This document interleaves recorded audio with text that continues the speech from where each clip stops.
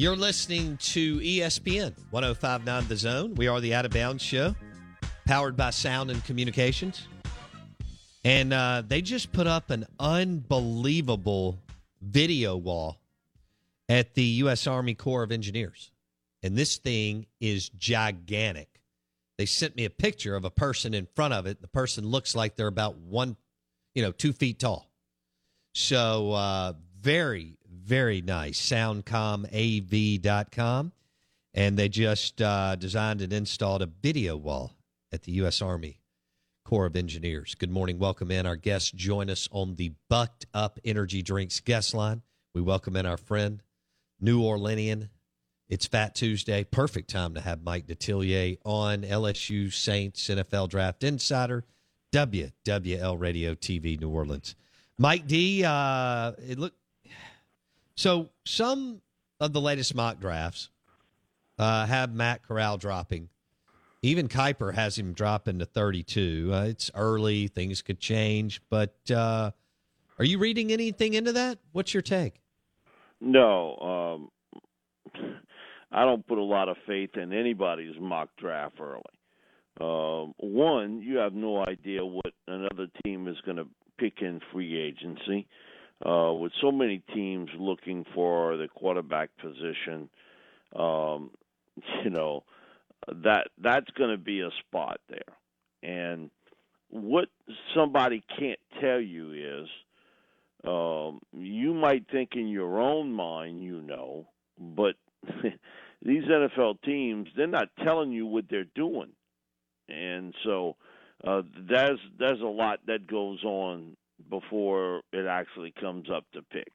And so, listen, I don't believe anything Kuiper or anybody else says because no one can tell you what an NFL team is thinking at this stage. He's telling you what he thinks, and he's trying to fit 32 players in a draft class. So, however he fits it or anybody else fits it, and that's why I don't do them. I don't do it because it's a waste of time. It's great to get clicks and everything else, and I'll have my top players come out sometime this week, but I don't do a mock draft. I just think it's a waste of time to do because you have no idea how those areas get filled in free agency. And the fact, with so many teams looking to upgrade that quarterback position, I'll bet you dollars to donuts that gets turned over very quickly. I can't wait to see what happens there with NFL free agency and quarterbacks. All right. So the Saints are at 18. If Mike D had to put $100 on it today, is Matt Corral available at 18? Yeah, I think he is. I think it'll be in that range. And this is where I think it becomes condensed on once the free agency quarterbacks or trades, whatever shakes out, what happens afterwards?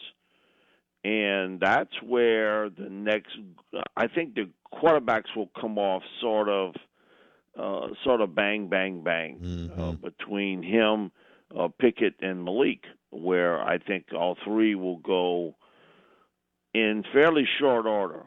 But I think they could see one another, so to speak, if they're in line. That's how it's going to end up. But I certainly don't see the Saints picking a quarterback in round one. Do you think they will have already made their move in free agency? They'll already have made up their mind as a veteran one way or another. If they make a trade or if they bring back Jameis Winston or bring back Teddy Bridgewater, I think that they have long made up that decision. Okay. And if I'm Dennis Allen, my thought process goes this way. As a new head coach, filling the shoes of Sean Payton, yeah, I might get cut a little bit slack if I got a young quarterback, but I better win, and I better win quick. Yep. 2 years.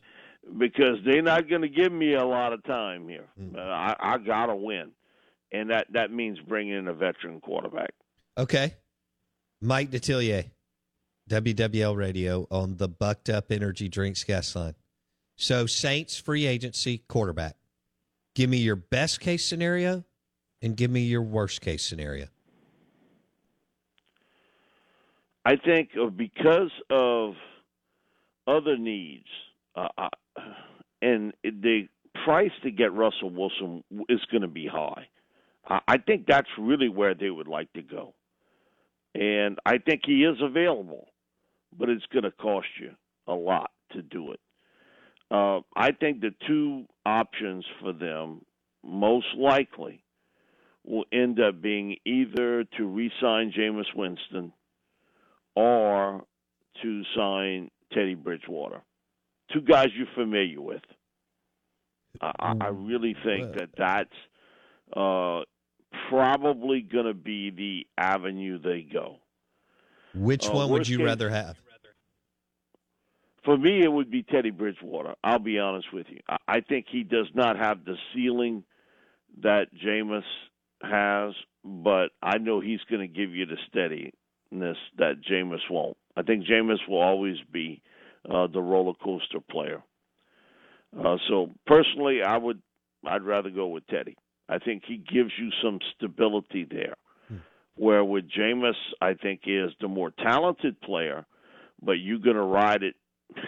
You're going to ride the roller coaster each week with him. Worst case scenario that somebody kidnaps people in the room and they sign Mitchell Trubisky. Do you think that will be? That rumor's been out there for some time, and so are you buying some legs. That Mickey Loomis and Ireland or whoever that will? Are you buying that they will actually have a serious conversation around Trubisky? Yeah, I think they have. Okay, all right. And there are some people in this league who really believe that. Now, I don't. You're not going anywhere with Trubisky. Can he start in the league? Yeah, because he has. But, if you convinced yourself that you can turn him around, good luck with that. That's not happening. He is who he is. He's going to be an erratic quarterback to the day he hangs him up. That's just going to be the way it is. But somebody's going to give him a shot, I'm telling you. This league is... desperate for quarterbacks and somebody's going to give him an opportunity to be a starting quarterback. I sure hope it ain't in New Orleans, that they haven't convinced themselves that they're Dr. Phil and they can kind of work on everything he needs, because that's not going to work here.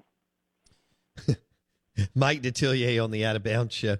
Do you think that Atlanta will draft a quarterback and redshirt him? I think that they'll either do that or don't be surprised that they're in the Jameis Winston's free sweepstakes. Jameis lives in Atlanta. He's been training in that area. And because of the connection with Terry Fontenot, who was a former Saints executive who now is in Atlanta as the general manager. So I think the answer is yes. They'll either draft one or they will go out and sign what you want to call a veteran backup that they're going to groom to eventually take over from Matt Ryan. You're pretty high on Fontenot, aren't you? Yeah, I've known him for a long time, man. We kid each other. I covered him when he was in high school in Louisiana as a player, and saw him play at Tulane, and goes with the Saints as a scout, and man, he's made a rapid rise. He's got a good eye for talent. Who's better, Ireland or Fontenot, as far as eye and talent? I'm not going to take anything away from Ireland. He's got a lot of skins on the wall. Terry doesn't have it, at this stage. Okay. But Terry's a guy that I think if you gave him enough time, can piece together a team very, very quickly. his problem is that he hears the tick tick tick of a clock, and an owner who may not be real patient with him. Now that owner has been patient with owners with people in the past, but as people get older, that patience sort of gets worse. And what happens, if you end up being a 5-win team again or a 6-win team again? Does he have enough patience to kind of field out everything? And the fact that next year you're not going to have Matt Ryan. You're gonna go with another quarterback, and that's gonna make the decision on Fontenot on who becomes the replacement for Matt Ryan. You're not going to be able to keep Matt, even if he has a great season, because of the finances. You're not going to be able to do it, so you're going to have to move on. And who becomes his replacement? But you know what? That coach in Atlanta is going to get judged. I should say coach and GM is going to get judged on that same way Dennis Allen gets judged in New Orleans. And what happens in Tampa post Tom Brady, that's going to get judged on what happens in that decision and what Matt Rule does in Carolina, knowing the fact that I think he believes today Sam Darnold can't win for him. But he's stuck because of that contract he gave him.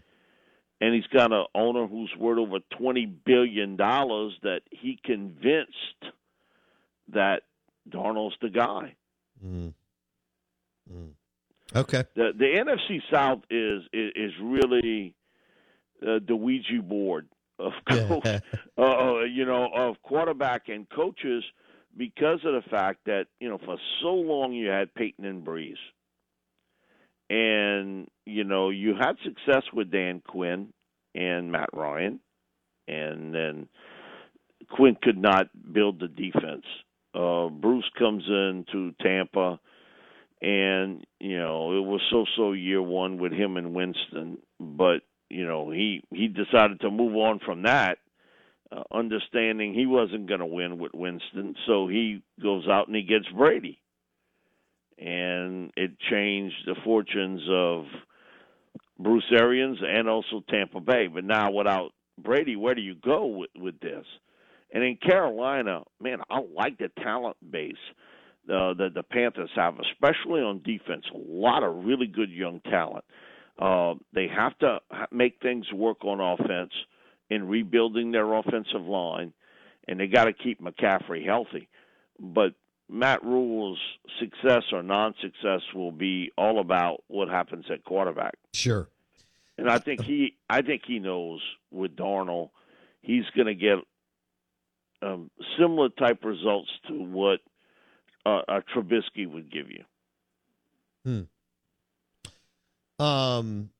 Mike Detillier, NFL Insider on the Bucked Up Energy Drinks guest line, powered by SoundcomAV.com. I'm looking at the NFL.com, Lance Zierlein. He comped Matt Corral as Baker Mayfield. You agree or disagree there, Mike D? There are some similarities between the two. I think, with Baker, where I think Matt is better is judgment with the football. I think he's better than Baker in that category. The big question mark I have with Baker had nothing to do with his size, his arm strength, anything else. It was he really felt he could put a football anywhere out on the field and complete a pass. And it's gotten him in trouble. Now he dealt with the injury last year, so you got to give him somewhat of a leeway. Sure. He fought through it, but that's a bad trait to have. Here's the negative with Matt Corral. He found out he could take a punch last year. Okay, it's like a boxer who kind of goes around the ring and he boxes a certain way, and then he gets in a match and he gets hit a little bit and finds out he can take a punch and thinks he can take it now all the time. That happened to Matt as a runner.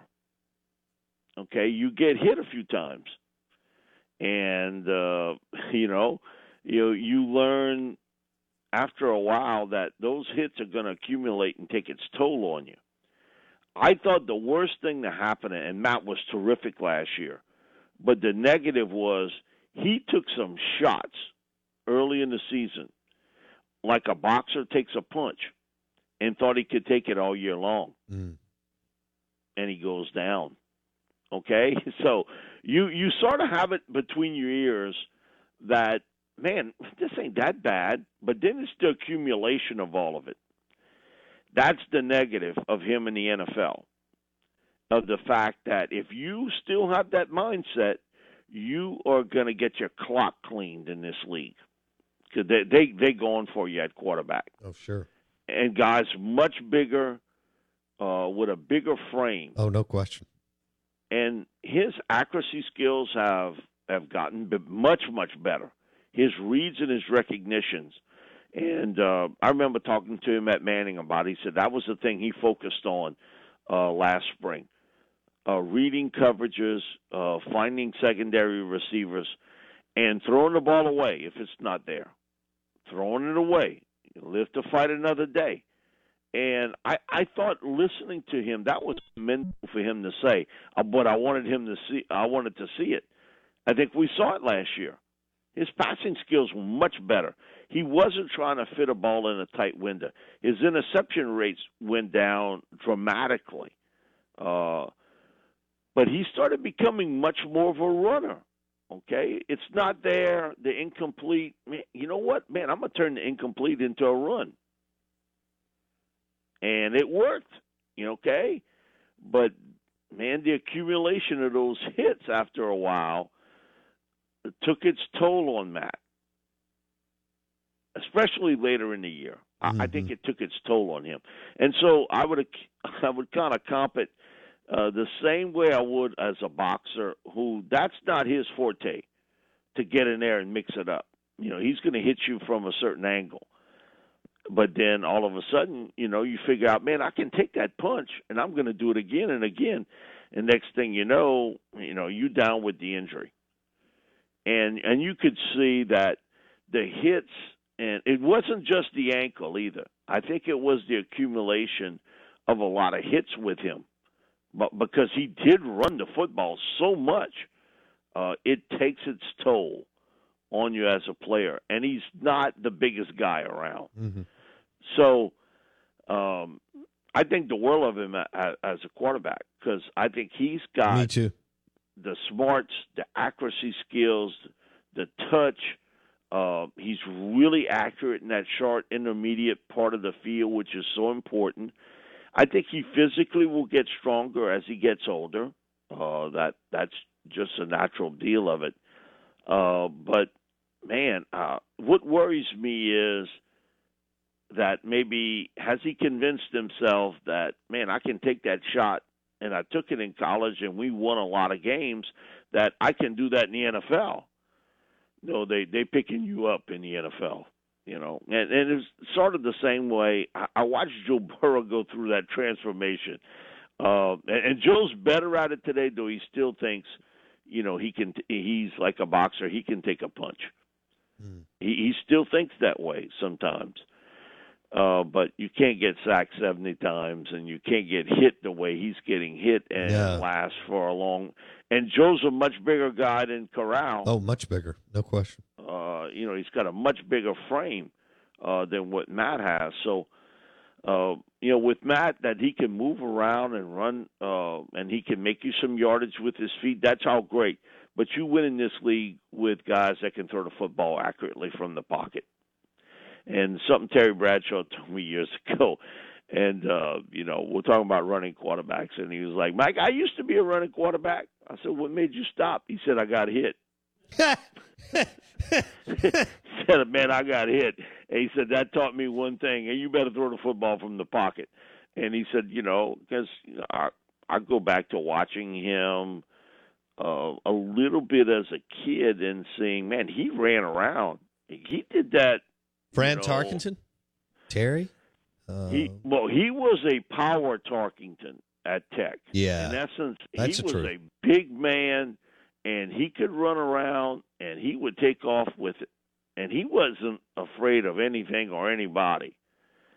And then he goes to the NFL, and he finds out that you take those type hits, the accumulation racks up. Same thing happened with Archie, who was great at Ole Miss as a running quarterback, just unbelievable. But in the NFL, you can do that a little bit and get away with it, but man, those guys, they pound you into the turf.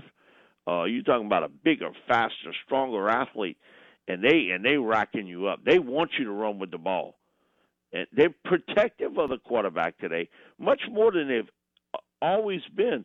So, Terry's comment to me was, man, the way they protect quarterbacks today, I would never leave the pocket. Never. He said, they can't hit you high, they can't hit you low, and so it's different from playing quarterback in the 70s and 80s. True. Totally different. So in the college game today, which I think the systems of spreading it out, it gives you more opportunity to run and maybe take some chances downfield. You got to be smart as a runner. Because in the NFL, they'll protect you in that pocket. And they'll protect you back there. But once you lead there, then you're a runner. Yeah. Open season. That's right. And Terry was, man, I didn't want to be hunted down. He said, when I was playing at Tech or in high school, he said, I was the one doing the hunting. He said, those little defensive backs, they didn't want to take me on. Terry was, Terry's a 6'4", 210-pound guy. He said, I was hunting them. He said, in the NFL, they come with both barrels. They were looking for me. They were looking for me. So, and I know he sort of makes fun of it, but it does make a lot of sense in that you can run, but you better, learn how to slide, learn how to get out of bounds. And even the biggest quarterback they have in this league today, when you look at Josh Allen, he's not taking on people. He has learned to, get what you can, get out of bounds, or take the slide, because if not, you're going to get belted. And Josh Allen's a 6'5", 240-pound quarterback. Right. That's a totally different deal than being a 6-foot-tall, 200-pound quarterback. Happy Fat Tuesday to Mike Thank D. you, brother. Thanks, Mike D. Mike Detillier, WWL Radio, TV New Orleans. Brought to you by Sound and Communications and the new video wall that they just did. Wow, soundcomav.com. The new video wall that they just completed at the U.S. Army Corps of Engineers is spectacular. Soundcomav.com. Unbelievable quotes here on Matt Corral that I'm going to drop at least one on the other side. Good morning. Welcome in. We are the Out of Bounds Show. ESPN 105.9 The Zone. We're live in the Bank Plus studio.